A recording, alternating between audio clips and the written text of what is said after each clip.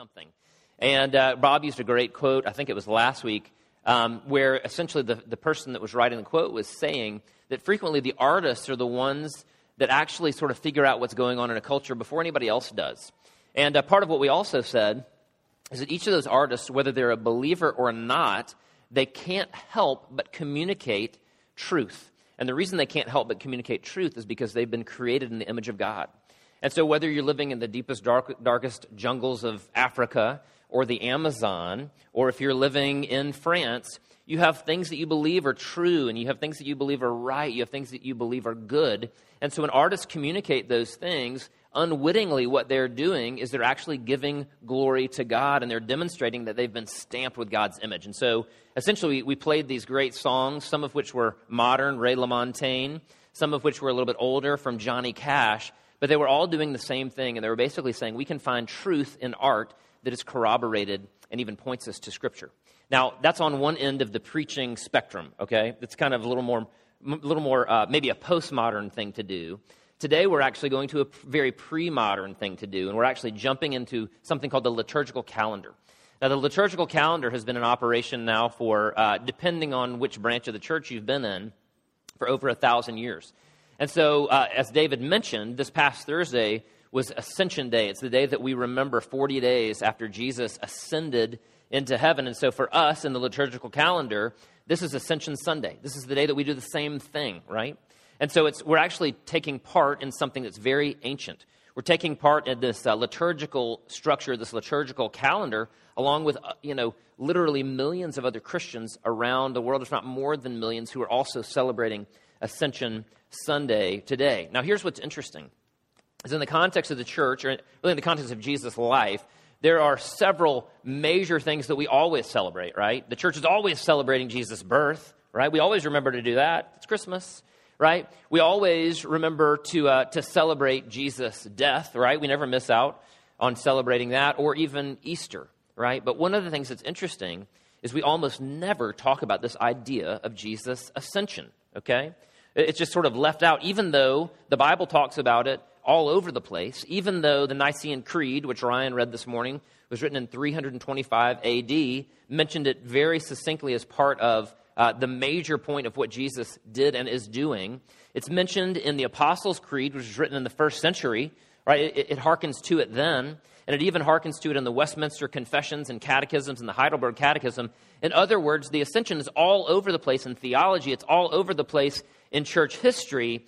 But oddly enough, for most of us sitting in this room, we don't ever think about the ascension. It never really plays a part in our own personal spirituality. In fact, there's a great quote. There's an article called Ascension and Vocation by Laura Fabricki. And I'm going to read this quote really quickly. She hearkens to this, and she's actually talking about a Tim Keller sermon.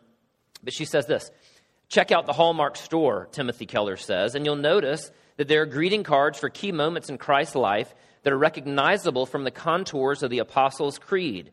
There are cards commemorating Jesus' birth, Christmas, his crucifixion, death, and burial, Good Friday, and of course his resurrection, Easter. But the cards stop where the creed continues.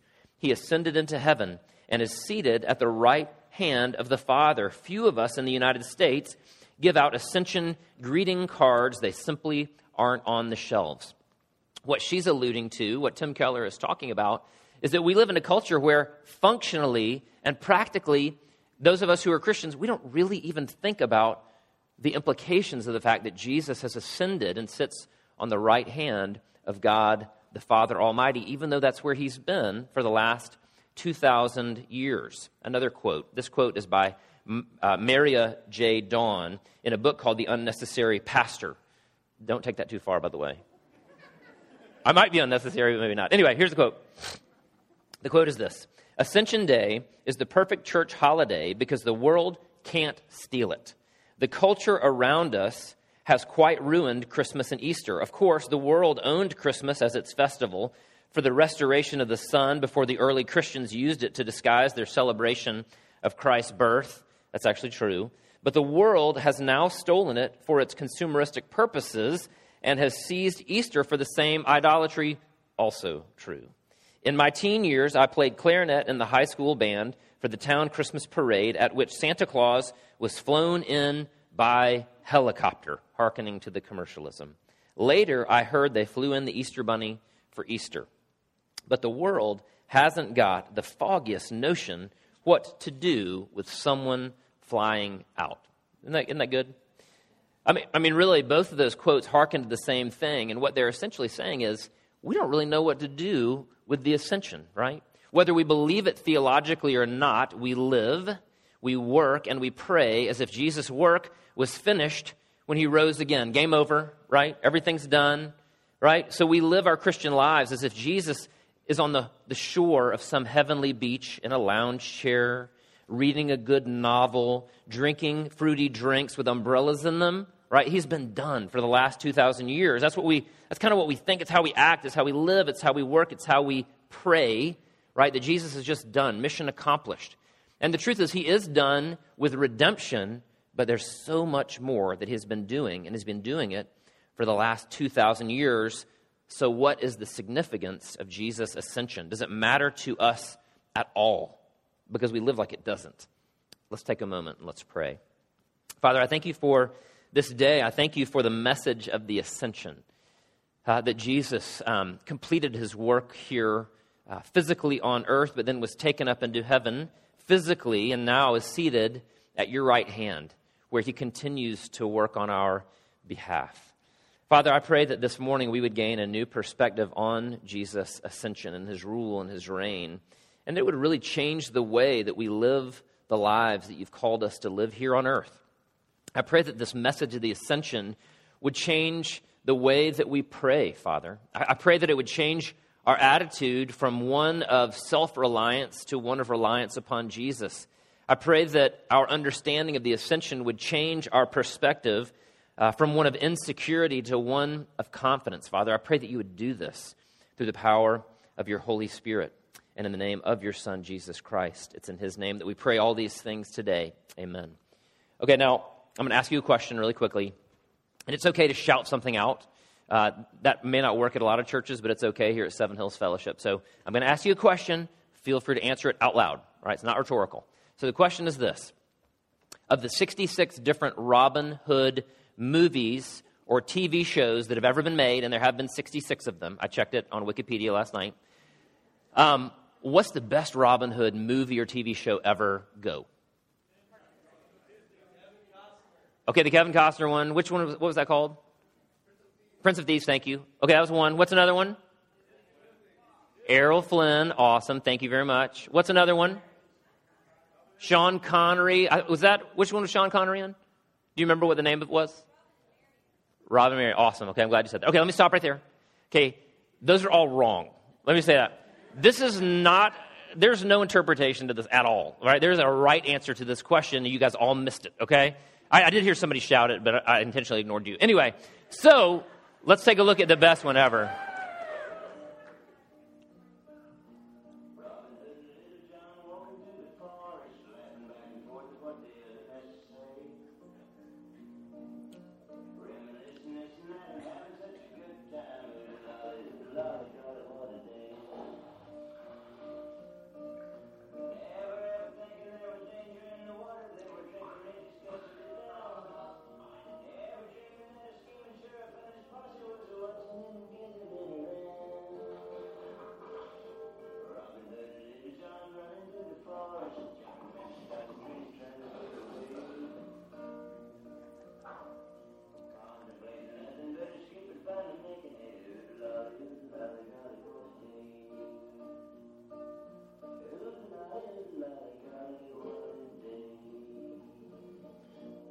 Okay, let me predict what's going to happen.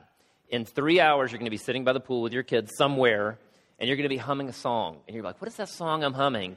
And then the word Udalali is going to come out of your mouth somehow. What is that? Anyway, it's not as good as the Rooster song, which is also from the same movie. But whatever. Anyway, the point is, that is the best Robin Hood movie ever. And if you think anything different, it's okay. You're just wrong. Whatever. Anyway, so the basic narrative of Robin Hood, the story of Robin Hood, is this, okay? So there's King Richard, and King Richard is the rightful heir of the throne of England. But King Richard goes off to fight in the Crusades. As he goes off in the Crusades to fight this noble or ignoble battle, depending on what your perspective is, but he goes off to fight this battle, And while he is off fighting in the Crusades, his brother, Prince John, usurps the throne. And he takes control of the throne, and he begins to be involved in all these evil and wicked practices. So he raises taxes so much so that the poor people can't afford to pay them, and then they're imprisoned. And not only that, but he raises taxes so much that he then sends out the sheriff of Nottingham to go out into all the countryside and to try to get the money from all the people. You remember the great scene in the Robin Hood Disney movie where he goes into the church and he goes over to the poor box and he takes out the last shilling or whatever happens to be in there. And anybody who can't pay goes to jail, right? Because there's this horrible imbalance of power because an evil prince has usurped the throne. Well, what happens is that Robin Hood and Little John, who were floating on their backs in a little pond there, Robin Hood and Little John come along and they try to fight against the evil Prince John. And in so doing, they sort of keep the balance of power between evil and good. But what's very clear in the movie and what's clear in all of the different versions of Robin Hood is that nothing will be made right until King Richard returns and ascends to sit upon his throne. Well, he will undo all of the evil that has been done by the wicked Prince John. That's the narrative. That's the story. And here's what's interesting about that story is we hear that same narrative over and over again, not only in Robin Hood, but in all sorts of other parts of literature and film. It's this idea of until the rightful king reigns once again upon the throne, nothing will be right. We see it in Aragorn, right? In The Lord of the Rings. We see it over and over again. And the reason we see this narrative is because it's ultimately the narrative of Scripture. That same narrative is found in Luke, and it's found in Acts, and it's found all over the New Testament. And it's that Jesus, like King Richard, has been on a crusade. But his crusade was to conquer sin and to conquer death. And then he, too, returns, he ascends to his rightful throne from which he rules, right? That's the idea of this concept of the ascension. It's that Jesus isn't done, but rather he sits at the right hand of God, the Father Almighty, from which he rules, from which he reigns. Listen to Luke chapter 24, verses 45 through 53. Then he, that is Jesus, opened their minds to understand the Scriptures, the whole narrative of Scripture. And he said to them, "This it is written, that the Christ should suffer and on the third day rise from the dead, and that repentance and forgiveness of sins should be proclaimed in his name to all nations, beginning from Jerusalem. You are witnesses of these things. And behold, I am sending the promise of my Father upon you. But stay in the city until you're clothed with power from on high." Then he led them out as far as Bethany, and lifting up his hands, he blessed them. While he blessed them, he parted from them and was carried up, or ascended into heaven. And they worshipped him and returned to Jerusalem with great joy, and were continually in the temple blessing God. What we see here is what we see in Luke. It's what we see in Acts. It's what we see in the writings of Paul. And it's that Jesus indeed ascended not only up into heaven or into heaven, this other reality that we don't know too much about, but more importantly, he ascended onto his throne as the King of Kings and the Lord of Lords, right? Listen to this quote again by Fabricki. Again, she's talking about this sermon by Keller. So look up at the screen. The quote goes like this. Keller's Ascension sermon focuses on how we tend to misunderstand what the word ascend means. It's not a change in altitude. Jesus isn't simply going up as if in a hot air balloon. He's ascending. As a king ascends a throne. In fact, he ascends because he alone is the King of Kings, with dominion over every aspect of reality. His ascension is his enthronement, bringing a new relationship with us and the whole world, says Keller. As the enthroned king, Jesus is directing a cosmic transition plan, one that will bring about a new heavens and a new earth. What we see in Scripture is there are all these psalms, and these psalms are called ascension psalms. And they were written to celebrate the coronation or the ascension of a king upon the throne. And so the message of the ascension is that Jesus is the King of Kings. He's the Lord of Lords. And he rules from on high, that he's bringing his kingdom to come, Alan and Jesse, that he's actively working to bring his kingdom to come here in Rome, Georgia, Seven Hills Fellowship. The question is, though, how does that impact us? How does it matter to us in our day-to-day lives? How's it going to matter to you when you walk out of this room this morning that Jesus rules and reigns from on high? Does it make any difference to you at all? We're going to look at 3 ways in which it makes a difference very quickly. The first is that we see that Jesus ascends in order to prepare a place for us. That Jesus ascends and is seated at the right hand of God the Father Almighty to prepare a place for us. Listen to John 14. Jesus, is the last night of his life. He's getting ready to go to the cross the next day. He's encouraging the disciples, and here's what he tells them. He says, "Let not your hearts be troubled," because they were troubled. "Believe in God, believe also in me. In my Father's house are many rooms. If it were not so, I would I have told you that I go to prepare a place for you. And if I go and prepare a place for you, I will come again and will take you to myself, that where I am, you may be also." Now, you're probably used to hearing that verse in some different translations. Sorry, I'm sick. I'm not teary. I'm just choking. Anyway, you're probably used to hearing that translation in the King James, because the King James basically says that Jesus is going to prepare mansions for us. And we hear that, and, I remember hearing that as a kid and thinking, yeah, I need a mansion, right? You know what I mean? I need many bathrooms and suites and an indoor soccer field, right? And I need all that good stuff. I need a mansion. And it sounds great. The problem is it's actually probably not the best translation. In fact, it's definitely not the best translation.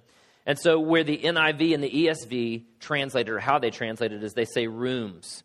And really the Greek word they're translating rooms from would be maybe even a more specific analogy would be resting place or abiding place. And so what Jesus is saying is, you guys are exhausted. You guys are worn out. You guys are stressed out, right? You've been working hard. You're going to work a lot harder for a lot longer. And I'm going to go to heaven, and I'm going to prepare a resting place for you. A resting place. A place for you to rest. Does that sound good to anybody? Some of you have been working for 40 years, and you're thinking about retirement, and you think, ooh, you know what, that mountain house where I can go sit on the back porch over the stream, and I can trout fish, right? And I can read books, and I can play golf. I need to just rest. I've been working hard. For some of you, you just finished the academic year, and again, over and over again, I hear from whether it's students or professors, I'm just slow looking forward to summer. I just need to rest, For those of you who are moms, sorry, I got nothing for you. Anyway, you don't get anything. You get something. Your husband can maybe give you something. Whatever. Anyway. But the point is that what Jesus taps into here is he taps into this idea and the reality, frankly, that we will need a place to rest, that we long for a place to rest, that we long not only for a place to rest, but we long for a place to call home. It's what all of us are looking for, really, right? It actually is. There are themes and themes and themes after Scripture that talk about this idea of home, because we are strangers and we are aliens, and we're longing for a place called home. If that weren't true, then shows like Extreme Makeover Home Edition would never be popular. But you guys are familiar with that show, hopefully, right? It's Ty Pennington, the guy that says, "Move that bus." Well, we haven't had cable for years, and so I don't get a chance to see lots of these shows, but every now and then I do see one. And not too long ago, I saw one where Ty Pennington and his crew went to this family. They were the Lucas family up in Virginia. And the father in the family had bought this plot of land, and they didn't have much money, so they bought the land, and they progressively started to try to build their dream house on this land. And they got about, to the point of construction where they had laid the foundation, they had put the cinder block down, and they had begun to put the 2x4s up. And so there was sort of a stick frame of this house. When the war began over in Iraq, and he was in the reserves, and so he was actually had to go over and serve in Iraq. And so the house, for 3 or 4 years, sat there with no more work being done on it. And in the midst of this, Ty Pennington found out that this house was standing out in the middle of a field, unfinished. And they actually got this man, Mr. Lucas, Sergeant Lucas, to come back, and they rebuilt his home for him. And so, the way that it works is Ty Pennington and the designers, they meet with the man, and they meet with the wife, and they meet with the kids, and they ask them all sorts of great questions. They say, what would your perfect room look like? What do you love? What do you like? What makes you feel restful? What energizes you? All these things. And then they send the family off, and they build these homes. And so they build the rooms even perfectly, just so that they're perfect for those kids. And so in this story, one of the kids loved pirates, and so his theme was a pirate room. And so they finish the house, and the little boy walks into his pirate room, and he's just, elated, and he's astounded, and he's just amazed that he gets this great pirate room. And one of the other kids, it's an ocean theme, so he walks in, and there are aquariums filled with fish, and there's all these giant fish that have been painted on the wall, and it's perfect for him. And then the husband walks in, who's been in Iraq now for the last 4 years, and he walks into the living room, and it's not necessarily a room, it's not necessarily anything individually particular about the house, but he just begins to sob, and he's heaving, and he's weeping because the home is perfect. And after being away from home for the last 4 years, he gets it, and it makes all the sense in the world to him, and it undoes him so much so that you have this big army sergeant who is heaving and sobbing on the TV show. I loved it. It was awesome. And the idea, again, is that what Jesus is saying here is he's saying, look, he's saying, I'm ascending to sit at the right hand of God the Father Almighty, and I want to prepare a perfect place for you. I've been spending the last 2,000 years making it perfect. Does that make sense? And so what's going to happen is that, David Slade's going to walk into his perfect room, and there's going to be this big, Hispanic bass guitar sitting over there along the wall, right? And, last night, Levi, here's $1. Levi was telling me about what he wants his room to look like one day, and he said, we've got the spare refrigerator downstairs in our basement, and he's like, we could put that on the wall of my room, because for him it's snacks, you know what I mean? And so it's access to lots of snacks. That'd be perfect for him.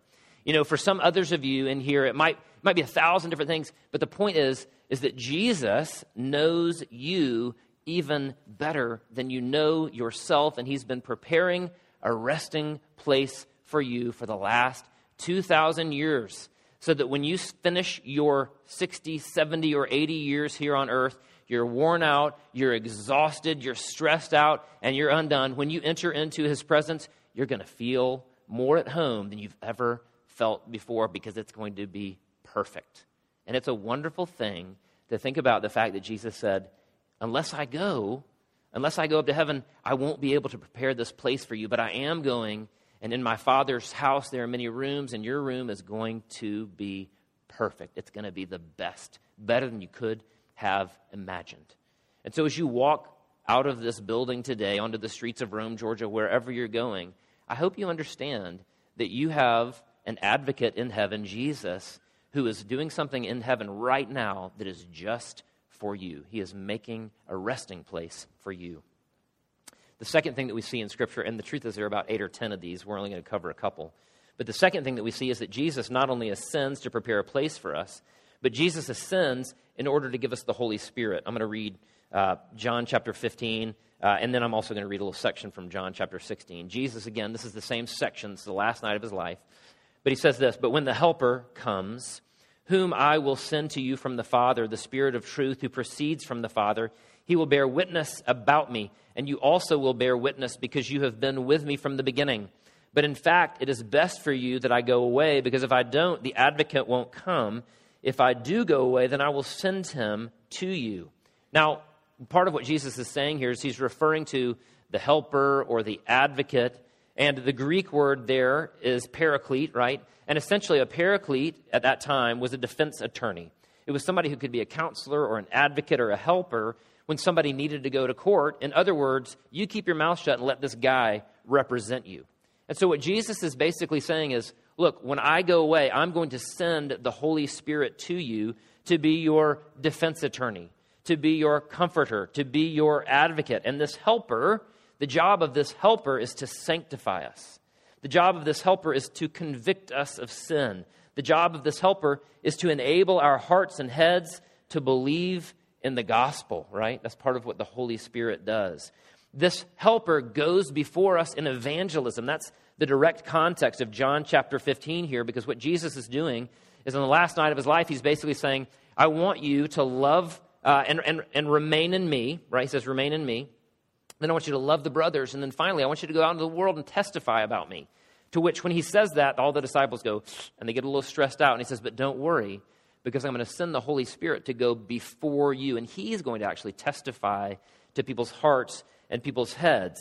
And so for those of us who are nervous about sharing the gospel, the good news for you this morning is that Jesus says, look, I'm giving you the Holy Spirit to do all those other things, but I'm giving you the Holy Spirit particularly so that he will go before you, and he will share the gospel with people. He will convict people of sin. He will enlighten people's hearts and their minds to believe in me. And then all you got to do is share the gospel, and the Holy Spirit's job is ultimately to bring people to repentance. That's good news, right? Quick story. I've told you this before, but it's been a couple years. I had the chance to share the gospel with my Uncle Jerry. It's been now probably 9 years since he passed away, but I got a chance to, I can't tell you the whole story, but let's just say this. He wasn't a Sunday school guy, right? He wasn't even a particularly moral guy, but I had the chance to share the gospel with him. And for years, I was a pastor. I was kind of a spiritual kid. He knew it, and he would give me a hard time about it, but it was all in good fun. But I had the chance to share the gospel with him. And Krista and I prayed about it and prayed about it and prayed about it. And I had thought about it and thought about it and thought about it. And we went down to Florida where he was living at the time. And I got a chance to talk to him. And I said, hey, look, Uncle Jerry, for years we've joked around about this whole Christianity thing. And you give me a hard time. And you've called it a religious boondoggle. And it's funny. We've all laughed about it. But I basically said to him, I want you to know that I actually do believe that this is true. Like, I really actually believe that Jesus is still alive, that he rose from the dead. And I really believe that salvation is by faith in Christ alone. And I started to share the gospel with him, and I got about 2/3 of the way through my presentation, and my Uncle Jerry basically said, hey, stop, hold on. And for a minute I thought he was going to go, I don't need to hear this, buddy. And what he said was, I'm ready. I actually want to pray to receive Jesus. And I was like, flipping to my note cards, like I haven't gotten to that part yet, you know what I mean? But the point is that Jesus says right here, I'm going to give you the helper, the advocate, the defense attorney. I'm going to give you the Holy Spirit who will go before you. And so it's not up to you to lead anybody into a relationship with Jesus. That's his job. That's the Holy Spirit's job. It's just your job to tell them why you have hope in him. Jesus says, I'm ascending to prepare a place for you. I'm ascending to give you the Holy Spirit who's going to do all the stuff that you can't do. And the final thing that we see in Scripture is that Jesus ascends to be our high priest. We're going to look at two passages of Scripture, Hebrews 4 and 7. They're a little bit long. Stick with me if you will. Therefore, since we have a great high priest who has passed through the heavens, Jesus, the Son of God, let us hold fast to our confession. In other words, one of the implications of Jesus sitting at the right hand of God the Father Almighty is that we can hold fast to our confession. For we do not have a high priest who cannot sympathize with our weaknesses, but one who has been tempted in all things as we are, yet without sin. In other words, this high priest knows what it's like to be us. He's been tempted in every way that we are, yet he is without sin. You know how great it feels to talk to somebody about a particular temptation when you think you're all alone in the world and you're an absolute freak? And it's nice to go to somebody and say, sometimes I get jealous, or sometimes I feel insecure, and you think you're the only person on the planet that's ever felt insecure or jealous, and the other person goes, yeah, I've wrestled with that myself. And you're like, thank goodness, I'm not a weirdo. Jesus has been tempted in every way that we are, yet he's without sin. So he can identify with our weaknesses. But one who has been tempted in all things as we are, yet without sin, therefore let us draw near with confidence to the throne of grace so that we may receive mercy and find grace to help in the time of need. Good news, good news, good news. Jesus has ascended, and every single bit of it is good news for you and for me. Every single bit of it is Jesus going, hey, I'll take it. I'll take it. Put that on my plate. Put that on my shoulders. I'll take it. Verse 23 of Hebrews 7. The former priests were many in number because they were prevented by death from continuing in office. But he holds his priesthood permanently because he continues forever. Consequently, he is able to save to the uttermost those who draw near to God through him, since he always lives to make intercession for them. For it was indeed fitting that we should have a high priest, such a high priest, holy, innocent, unstained, separated from sinners, and exalted above the heavens.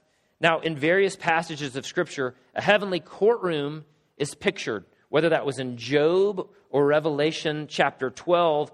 And in Job, there's this heavenly courtroom, and Satan is up there, who's the accuser, right?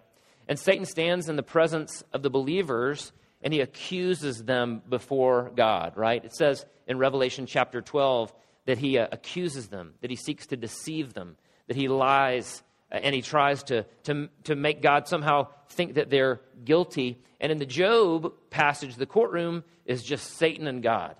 But the beautiful thing about Revelation chapter 12 is that courtroom now has a defense attorney where Jesus stands and intercedes on our behalf. And so when Satan goes, hey, you should see that thing that BP did, you can't forgive him for that. And Jesus just stands there and he can open up his arms and hold out his hands that have nail prints in them and nail prints in his feet and a hole in his side. And he can talk to his heavenly Father and he can say, I paid the price for that sin. And not only did I pay the price for that sin, but I paid the price for all the sins of all of those who would trust in me, for all of humanity. And God listens to his Son and he says, innocent. And he says, not guilty, because the blood of my Son was more than enough to cover over all of the sins that all of us would ever commit throughout the course of all of eternity. Does that make sense? Jesus has ascended and sits at the right hand of God, the Father Almighty, so that we can approach the throne of grace with confidence because Jesus has been able to save us to the uttermost. Does that make sense? It's good news, right? So, very quickly, by way of transition, this morning we're celebrating the Lord's Supper. And so on tables behind this front section, we have bread and wine. And on this side, we have bread and grape juice. And up in the audience up there, we have bread and grape juice again. And what this meal reminds us is that Jesus says, look, if you trust in me, if you've received me, and if you trust in me for your salvation completely, and you've quit trusting in your own good works, or you have believed that I've been able to cover over all of your bad works, and it's all about Jesus and all about faith in him, then what Jesus does is he says, you can come to this table in confidence, right? Not in insecurity. You don't have to go to the table in fear that somehow God is angry with you anymore, because what the gospel communicates is that the wrath or the judgment that God had, he poured out on his Son. What this meal communicates is that the guilt that was rightfully yours, once you trusted in Jesus, that guilt, all of those guilty things were placed upon Christ, and he was punished in your place on the cross, so that now when you come to this table, you can come with a declaration of not guilty over your head. And not just not guilty, but righteous. You can come to this table in complete confidence, knowing that you have been saved to the uttermost. And so the appeal of this table today is for all of you in this room who have trusted in Christ alone for your salvation, right? If you haven't made that declaration internally or externally that you trust in Christ alone for your salvation, then I would simply invite you to sit back, ponder it, think about it, pray about it, dialogue with God about it, watch the people of the family of God as they do receive the bread and wine or the bread and grape juice today. For those of you who are sitting in the seats today that have sinned over and over and over again, and it's been the same sin over and over and over again, or it was that one sin that you think is just too big, it's too huge, God can never forgive me for that one, it was too big. What I want you to hear today, communicated in this meal, is that Jesus has ascended to the right hand of God, the Father Almighty, and you can now approach the throne of his heavenly Father in complete confidence, not because of your record, but because of his. That is the good news of the gospel. That is the good news of the Lord's Supper. There's nothing you can do if you trust in Jesus to make God love you any more or any less than he does right now, simply because you are his daughter or you are his son. I'm going to read the words of institution, and then after I read these words, I'll pray, and then I want you to take time and I want you to let that sink in. I want you to think about the reality of Christ ascended, sitting at the right hand of God the Father Almighty, and the reason he's there is for you. It's for you. For I received from the Lord what I also passed on to you. The Lord Jesus, on the night he was betrayed, took bread, and when he had given thanks, he broke it and said, "This is my body, which is for you. Do this in remembrance of me." In the same way, after supper, he took the cup, saying, "This cup is the new covenant in my blood. Do this whenever you drink it in remembrance of me. For whenever you eat this bread and drink this cup, you proclaim the Lord's death until he comes. Let's take a moment. Let's pray. Father, I pray that you would give us an image of your Son enthroned on high as the King of Kings and the Lord of Lords. Father, I pray that you would give us an emotional and a spiritual awareness that Jesus sits at your right hand bodily, really interceding for us, sending the Holy Spirit out for us to empower us. Father, that we would have a real image of Jesus preparing real, abiding, resting places for us, Father. I pray that today your Spirit would work through us, that when we walk up to these tables of bread and wine or bread and grape juice, that we would approach the throne of your grace and mercy, not in fear, not in insecurity, but rather that we would approach these tables in confidence, Father, in knowing that your Son Jesus did it all completely, that he accomplished everything that needed to happen to conquer sin and death on our part, and that now he gets to tell Satan to shut up because he stands in heaven, ruling and reigning, interceding on our behalf. Father, let us approach the throne of grace with confidence. Father, we pray these things now in the name of your Son, Jesus Christ. Amen.